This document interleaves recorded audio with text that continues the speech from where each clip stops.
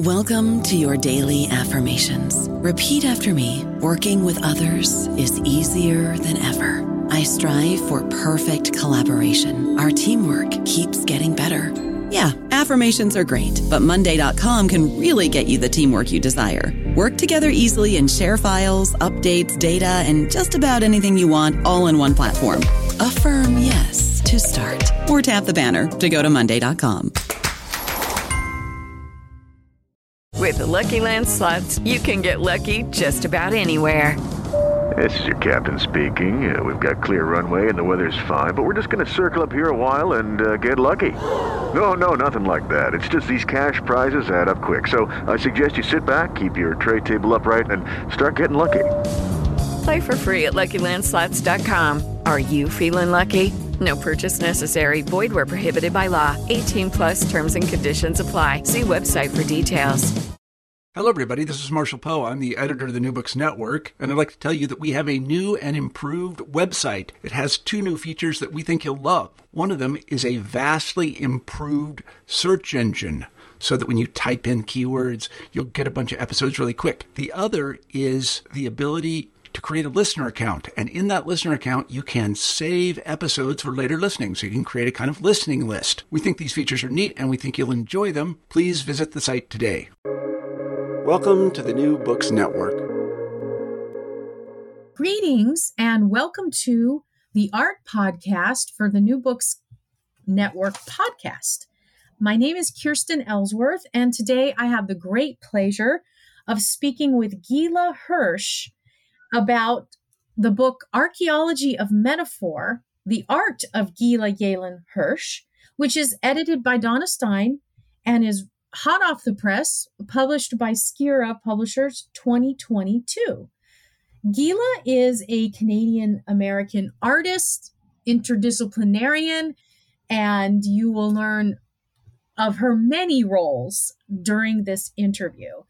Gila, I want to thank you for being with us today, and I would like to ask you to start us off by speaking about the impetus for the book. Well, Kirsten, first of all, thank you very much for having me and your interest in the book and in my life and work. And I will do what I can to help fill in some gaps. The impetus came when I was invited by OCA, Orange County Center for Contemporary Art, in Santa Ana to have a retrospective exhibition of my work. I was very honored by this invitation, and I happened to meet Donna Stein within a week of that invitation, and I told her about it, and she then proposed that she would be the curator of the exhibition, which for me was an incredible honor, for Donna is a world-renowned curator, author, art historian, a main person in the art world for very many years. And I was thrilled that she volunteered to curate the show. So we began a discussion. The first thing was, what would the title be? And I came up with Archaeology of Metaphor, because I feel that my work has always been digging deeper into the psychology of my psyche and my experience, and images evolving that show that archaeological dig. So that's where the title came from. And Donna suggested that we do a Q&A interview for a catalog for the exhibition. Little did we know that this interview would take a few years and that it would become a book far wider than we ever imagined. And the retrospective itself is far wider and far deeper than before. And Donna then, after we had the initial phases of the interview, which got deeper and deeper, suggested that she presented to Skira, the foremost art publisher for the last century, which is in Milan. And they not only were thrilled with the whole concept, but were really interested in the depth and breadth of the interview at that point, and suggested that this should be far larger than a catalog, but it should also include, beyond the interview, which would be 100 pages, 2 more essays by 2 individuals who are really in different fields and who are looking at my work and life from their lenses. And so, therefore, Lawrence Kiermaier, a renowned psychiatrist who works from Montreal, came on to discuss my work from his lens. And Carolyn Stewart, an art historian who is here in Los Angeles, looked at my work from another point of view altogether, and looking for a way to include my work in an art history where she was finding artists who worked as scientists in the past. And one of the things that's unique in my life and work is that I'm also a scientist, not by training, but by interest and research. So I think that gives you a sense of the way that this book came into fruition, and it was more than 2 years, almost 3 years from the original invitation, a little more than 3 years to finally the book coming out in October. You mentioned that you are not a scientist by training, and I know that listeners would like to hear, especially those interested in the relationships between art and science, more about this background in science and then your artistic life. Okay, well, contrary to most artists' lives, I had no art in my childhood. I never thought I would ever be anywhere in the world of art. My intention was to become a psychologist and a writer. And from early on in my childhood, I was writing essays that were being published, excuse me, in newspapers in Montreal. And I was writing letters questioning the status quo of the world and of family and of life to people I thought who had answers. One of those letters was sent to Albert Einstein when I was 10 years old. And I asked him, who I knew was the greatest scientist in the world, how could he believe in what I read, the God of the Old Testament? And I sent this letter off to Princeton, and my mother said, "Oh no, don't expect anything. He is the greatest scientist in the world. He has no time." And within a week, I received an answer, and the answer said, "Dear Gila, thank you for your letter," and another line or two, and then came the important line, which was, "Always form your opinions according to your own judgment. You have shown in your letter that you are able to do so." And that line became the guide of my life. He signed the letter, "Your friend, Albert Einstein," and he died 2 weeks after that. And that letter really has been the guide of my life. And so anything that I've been interested in, I really literally went to the ends of the earth to meet the people I needed to meet, to live in the cultures I had to explore. And when it comes to science, I didn't think of myself as a scientist. I was thinking more as someone who I have to find answers. And whatever it took, that's where I went. So in relation to my later life, where I actually became, by default, a scientist and was invited to present my scientific work at science conferences, much to my own surprise, I then understood that it isn't a question of the training. It is a question of the desire to learn. And anyone can learn in any field as long as their interest is high and that they can sustain that interest to follow the unknown wherever it's going to lead you. So I didn't really become an artist, a painter, until my late 20s, and that was an accident. I was at university in Berkeley, interested in medieval history, psychology, and philosophy. And because I was taking an art history class, I was asked to take a painting class. And never having been a painter before, I painted 10 paintings, which immediately received tremendous amount of attention. And people were calling me an artist, much to my great surprise. Now, my intention had been to take advantage of the 4-year PhD scholarships offered to me by Stanford University in clinical psychology. But because my then husband had decided to go to UCLA, where there was the only professor in the world doing the first course on computer-assisted instruction, we decided to go there, and I, on a lark, applied for the MFA program at UCLA, and most extraordinarily, I was accepted. So I never had any training as an artist. I never had training as a scientist. And there I was as a graduate student in the MFA program producing paintings, which immediately became renowned throughout the US. And I was showing in museums in New York and Los Angeles and other places within a year.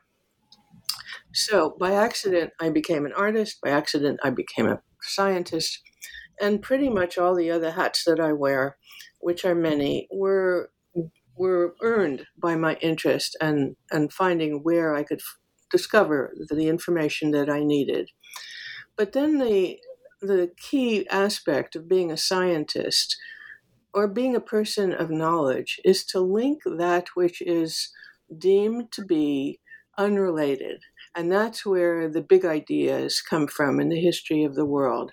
And that was something that was native to me from the start. I was looking at seemingly unrelated ideas, cultures, literature, science work, and seeing where the commonalities are. And that's really been the hallmark of how I've come to wear so many hats in so many fields internationally. I hope I can weave my next question effectively here, because it's about subject matter. And I know in the book you explain that meaning has always been your primary subject matter. And I'm wondering, for example, if you would tell us a little bit about the meaning of the early paintings. I'm not going to say subject matter, I'm going to say meaning, that you pursued when you started your painting life. Okay, well, because I wasn't trained as an artist, I really didn't even know how to draw. And my first set of paintings, my first year in graduate school at UCLA, was what I came to call windows. And they were abstract paintings of layering planes of light and color over each other and being able to see through them. And the meaning at that point for me was that we may have ideas in our minds, but there are many more ideas that are available to us if we give space and time to give credence to these ideas. So the meaning of the window paintings has to do with understanding that there's far to any one vision at any time, and that it is up to us to look through the layers and find them. Now, the second set of paintings I did as a graduate student all had domestic food as their subject matter. And at first I was sort of in awe of the fact that I realized I could paint something that looked really real. I didn't have to be only working in abstraction. And I painted extremely real-looking food elements that I was using every day in the kitchen.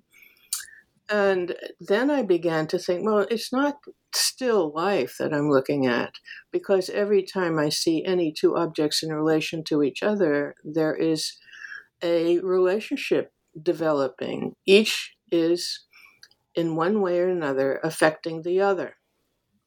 And so I began to use the food imagery in different ways as well, changing scale and context, and at times imagining that I was seeing through different layers of glass in the same painting, and that would distort the image in one way or another. And so they became more poetic, let's say, and really, again, looking at the layering of ideas that I could find through the layers of the imagery. And after that, I began to look internally and look into the images in my mind in terms of where is DNA? What does the body look like interiorly through a subjective vision that is overlaid an anatomical vision? Now, around that same time, I became involved in the early feminist movement. And it was in 1972 that I became one of the founders of the first organization of women artists called LA Council of Women Artists, LACWA. And we protested the county museum, and I was on TV and radio a lot. And I wrote all the manifestos. I wrote all of the literary work attached to the organization. Now, it wasn't until I became interested in feminism that I understood that the earlier paintings, particularly the food paintings, were feminist in nature, that I had been using domestic food in a way that nobody else had ever done in order to look into the concepts of what it means to be a woman who had been married, was married at the time, still married, and a woman who had other roles to play in the world. So the meaning there becomes more sociological as we move through the food paintings, and then into the round series where I begin to look interiorly into the mind and body, looking what is DNA, where is it? How does DNA affect our behavior? How does culture affect our DNA and our behavior? And that's when things got even more psychological. So we're moving through quite a number of years, and then the big change came when I became a visiting artist at Dorland Mountain Colony, an artist colony in Southern California, and I began to spend long periods in wilderness alone, ultimately as much as 1.5 years in the high mountains of northern Arizona. And it was there that I became very, very involved in nature. And it was there that I began to find the 5 forms that I eventually called alphabetic morphology, and that I found to be intrinsic to all alphabets, ancient to modern. And then I formed what came to be known as my first scientific theory. As I walked around the world looking at alphabets and photographing them universally, I saw that there were 5 forms that were intrinsic to all alphabets, ancient to modern. And then I wondered, why these 5 forms? And one day it hit me that these 5 forms mirror the shapes and neural processes of perception and cognition, that there is an oscillating relation between the perceiver and the perceived. And that also told me that as wonderfully cultures give richness and tapestry to our lives, essentially we are the same humans from culture to culture. And therefore, in every culture, in every country, in every alphabet, those 5 forms are the basic elements. Now, the 5 forms are the line, the angle, the meander, the arc, and the X. All of that can be played out on your 5 fingers. And with that theory, it came to be known as a theory, and I was first asked to present it to a scientific conference in 1981. Imagine my worry. Here I am, barely an artist, and here I am to present this new theory to 100 scientists, world-renowned scientists, and I was really scared to death about this, but I presented it, and it was accepted. It was accepted widely, and it continues to be accepted widely, and from that early idea, I developed other theories that sit on top of what I call the power of form. And this moved into healing, into medicine, into visualization as a powerful form, not only of self-healing, but I teach and train doctors, psychiatrists, and hospitals and patients all over the world how to use visualization, meticulous visualization for their own healing. Now, I think I'm blustering a bit, Kirsten. Where would you like me to go? I'm fascinated, and I know listeners are going to be as well. I am thinking about the essay that Lawrence Kiermaier contributes to the volume, and he among other things discusses what we're speaking about, healing and an aesthetics of healing. I think that's the term that he uses. And now I'd like to ask you, do you feel that for viewers of your paintings, for example, there is a way to access healing through that viewing process? Absolutely. And this has been very gratifying to me as my paintings are shown all over the world. And no matter which culture, which country, people react in the very same way. And I had a very, very serious, really a lethal accident in 1999 in a remote archipelago in the Pacific Ocean, about 200 miles west of Vancouver. It was called the Queen Charlotte Islands, home of the Kwakiutl Indians, Native Canadians. And the car that I had rented to take over there, the steering wheel seized up and the car rolled over and over again down a deep ravine and left me hanging upside down in this crushed up car. I was obviously found dead and then revived and very, very seriously hurt. I will just, I managed to get back to Los Angeles on morphine to go, and turned out that I had broken all my ribs, my sternum, my scapula on both sides, various vertebrae, crushed head, crushed heart, crushed knees, many millimeters of bone fragments in my spinal column. And I had EKG of a dead person, and I was given a horrible prognosis that I would be paralyzed from the waist down, that I would become stupid, that I would lose my mind. Anyway, none of that happened because instead of having surgery, I determined I would go home, and I had medical textbooks around me. And my full-time job was to visualize the perfect situation of each cell, system, and organ in my body. This was my full-time job. Looking at the text, I could not move, by the way. I was lying prone, and I was looking at each cell, system, and organ, excuse me, and envisioning it in its perfect state. And within 7 weeks, I was flying to this science conference and talking about my own healing. At the same time, I had 7 large diamond-shaped canvases prepared in my studio. And starting in the second month, I began to paint the reconstruction of my body from the inside out. In the beginning, I could barely hold a brush. But as I worked harder and harder at reconstructing every cell, system, and organ, I gained strength, entire strength, and I was fully capacious, as I am now, without having any kind of lingering manifestation of that horrible accident. Those paintings have traveled around the world.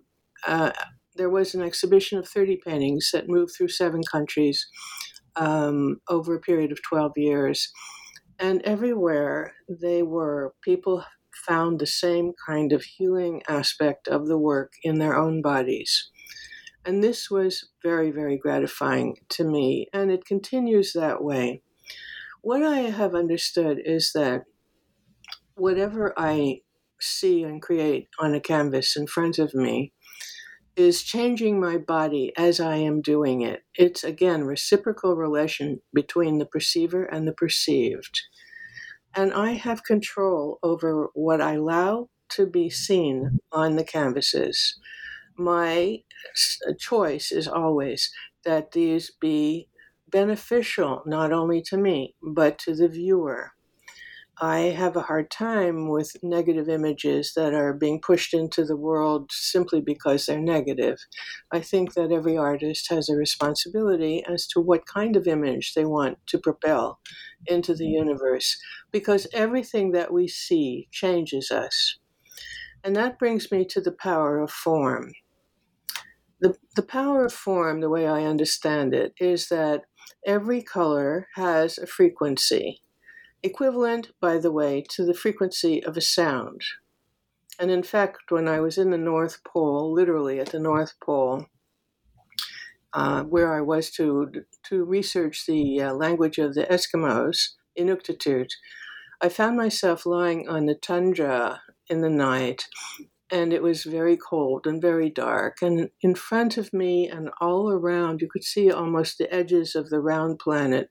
You could see the aurora borealis, very many layers, very many colors, undulating almost in a sexual way through each other. And when each color touched the turf, the tundra, a different sound was emitted, the equivalent of the frequency of the color. And there I was, surrounded by a cosmic symphony and a cosmic light show. So fully understanding the relation between frequency of color and form and sound, I was all the more attentive to the shapes that I was producing in the paintings, because there the color, and I use layers and layers and layers of color, the color has certain frequency and it is attenuated into the form that I give it. And every form has an affect on the viewer, in addition to the artist. So in this way, yes, the paintings are healing paintings, and I also help others create imagery that will help them themselves. And this is part of using form as a healing manner. I don't know about you, but I'm very busy and I don't have a lot of time to cook. That's why I subscribe to Factor. Eating better is easy with Factor's delicious, ready-to-eat meals. Every fresh, never frozen meal is chef-crafted, dietitian approved, and ready to go in just 2 minutes. You'll have over 35 different options to choose from every week, including Calorie Smart, Protein Plus, and Keto. These are 2-minute meals. Factor meals are ready to eat and heat, so there's no prepping, cooking, or cleanup needed. They're flexible for your schedule. Get as much or as little as you need by choosing your meals every week. Factor is the perfect solution if you're looking for fast, premium options with no cooking required. Sign up and save. We've done the math, and this is important. Factor is less expensive than takeout, and every meal is dietitian approved to be nutritious and delicious. Head to factormeals.com/NBN50 and use code NBN50 to get 50% off. That's code NBN50 at factormeals.com/NBN50 to get 50% off. With regard to form, how do you see the relationship of nature, which is an important part, I believe, of your work, and maybe an Uber concept here? How do you see, how would you discuss the role of nature in your work? Well, let's go back to when I was 1 year old. There was a birthday party made for this baby, and I remember vividly that everybody was sitting on a blanket. This is in the Laurentian Mountains outside of Montreal, where I was born and spent my first 16 years. The family sitting outside on the grass, and I'm sitting on the blanket. And everybody came down with poison ivy except me. So I remember that as my first nature experience. After that, I was sent to a summer camp, and which, by the way, was a Hebrew-speaking summer camp. And I loved being away from the group and would go every day to this little secret lake called Jade Lake.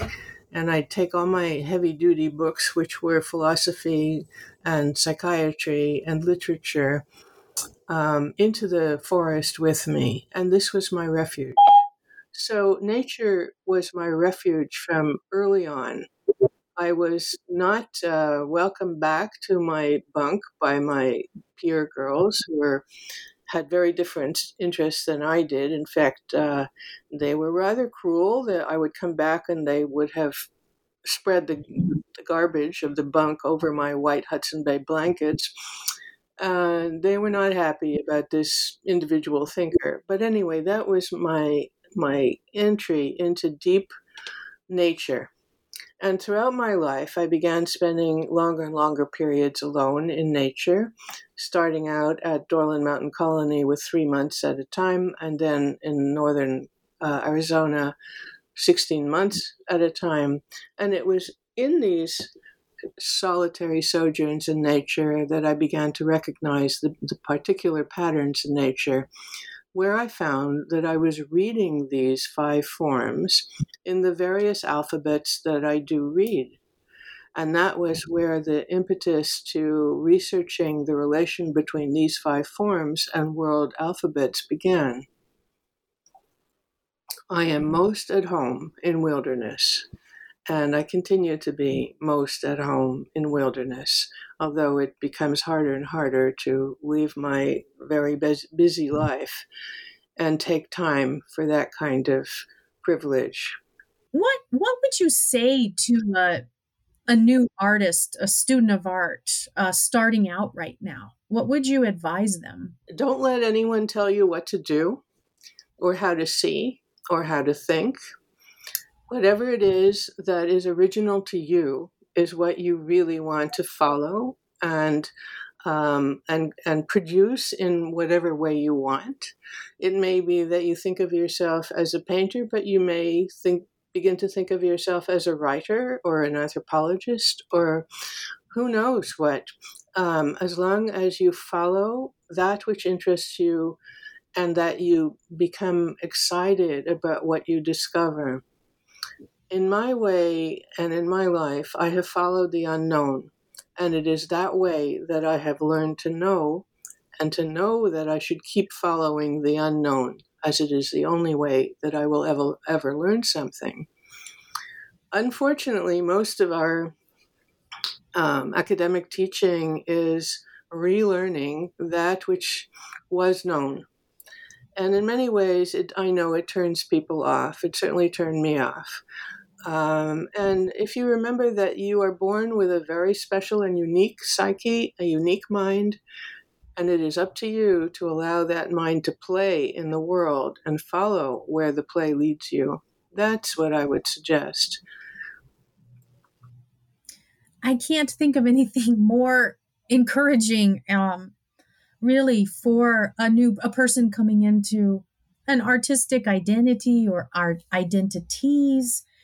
And with that said, I'm wondering what your next project is. What's your newest work?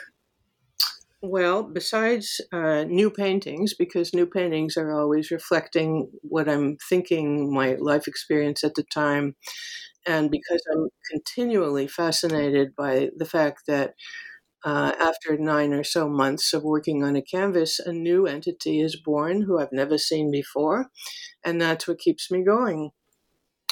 But in terms of other things, a couple of years ago, I was asked to help form a new institute for the medical school, the University of Colorado in Denver, on traditional and indigenous medicine.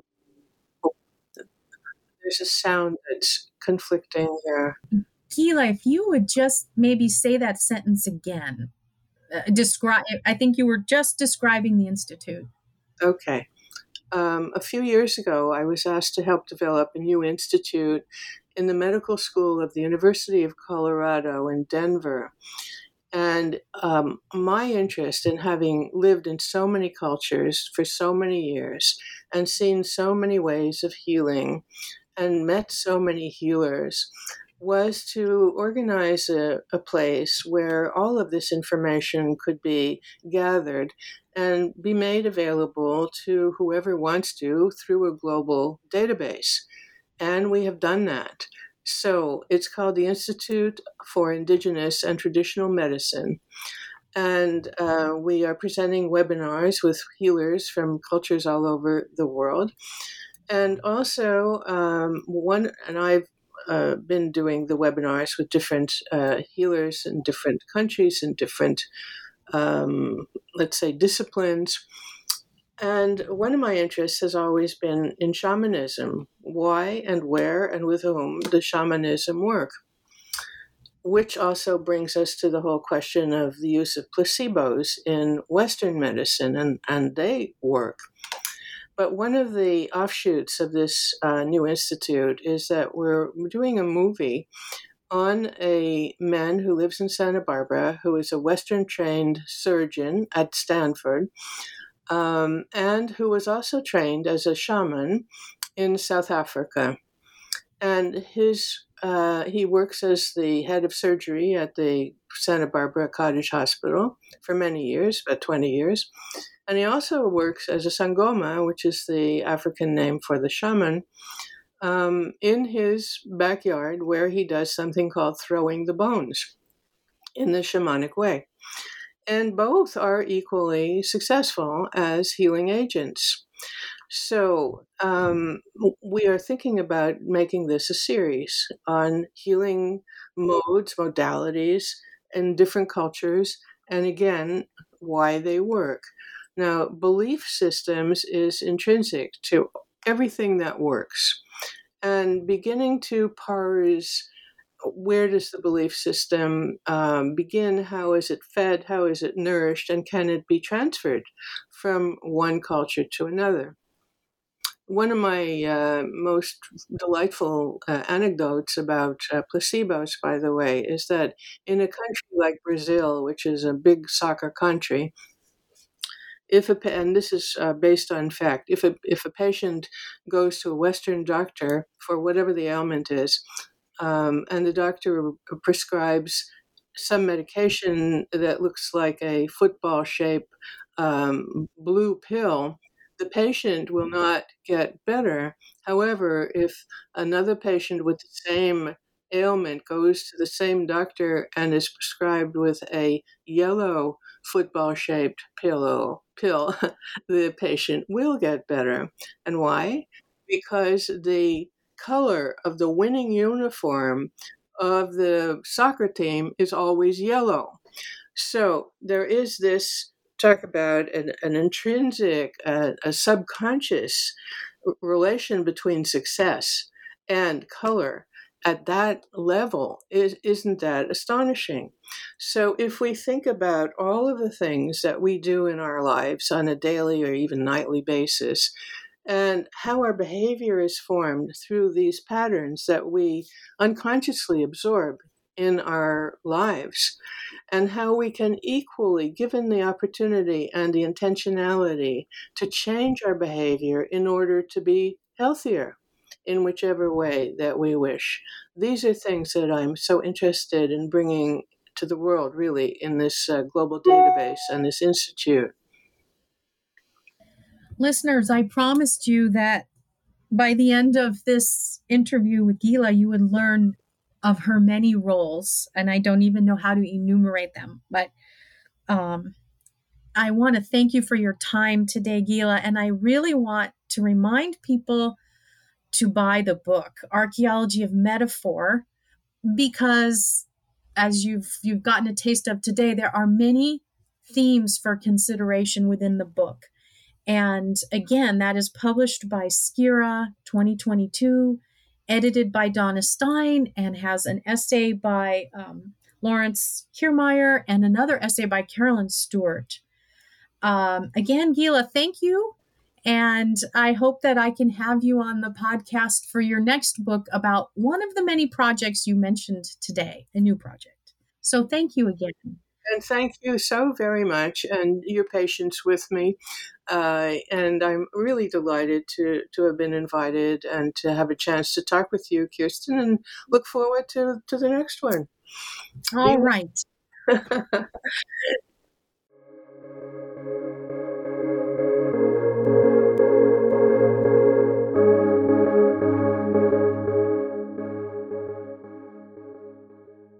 Hello, it is Ryan, and we could all use an extra bright spot in our day, couldn't we? Just to make up for things like sitting in traffic, doing the dishes, counting your steps, all the mundane stuff. That is why I'm such a big fan of Chumba Casino. Chumba Casino has all your favorite social casino-style games that you can play for free anytime, anywhere with daily bonuses. That should brighten your day a little.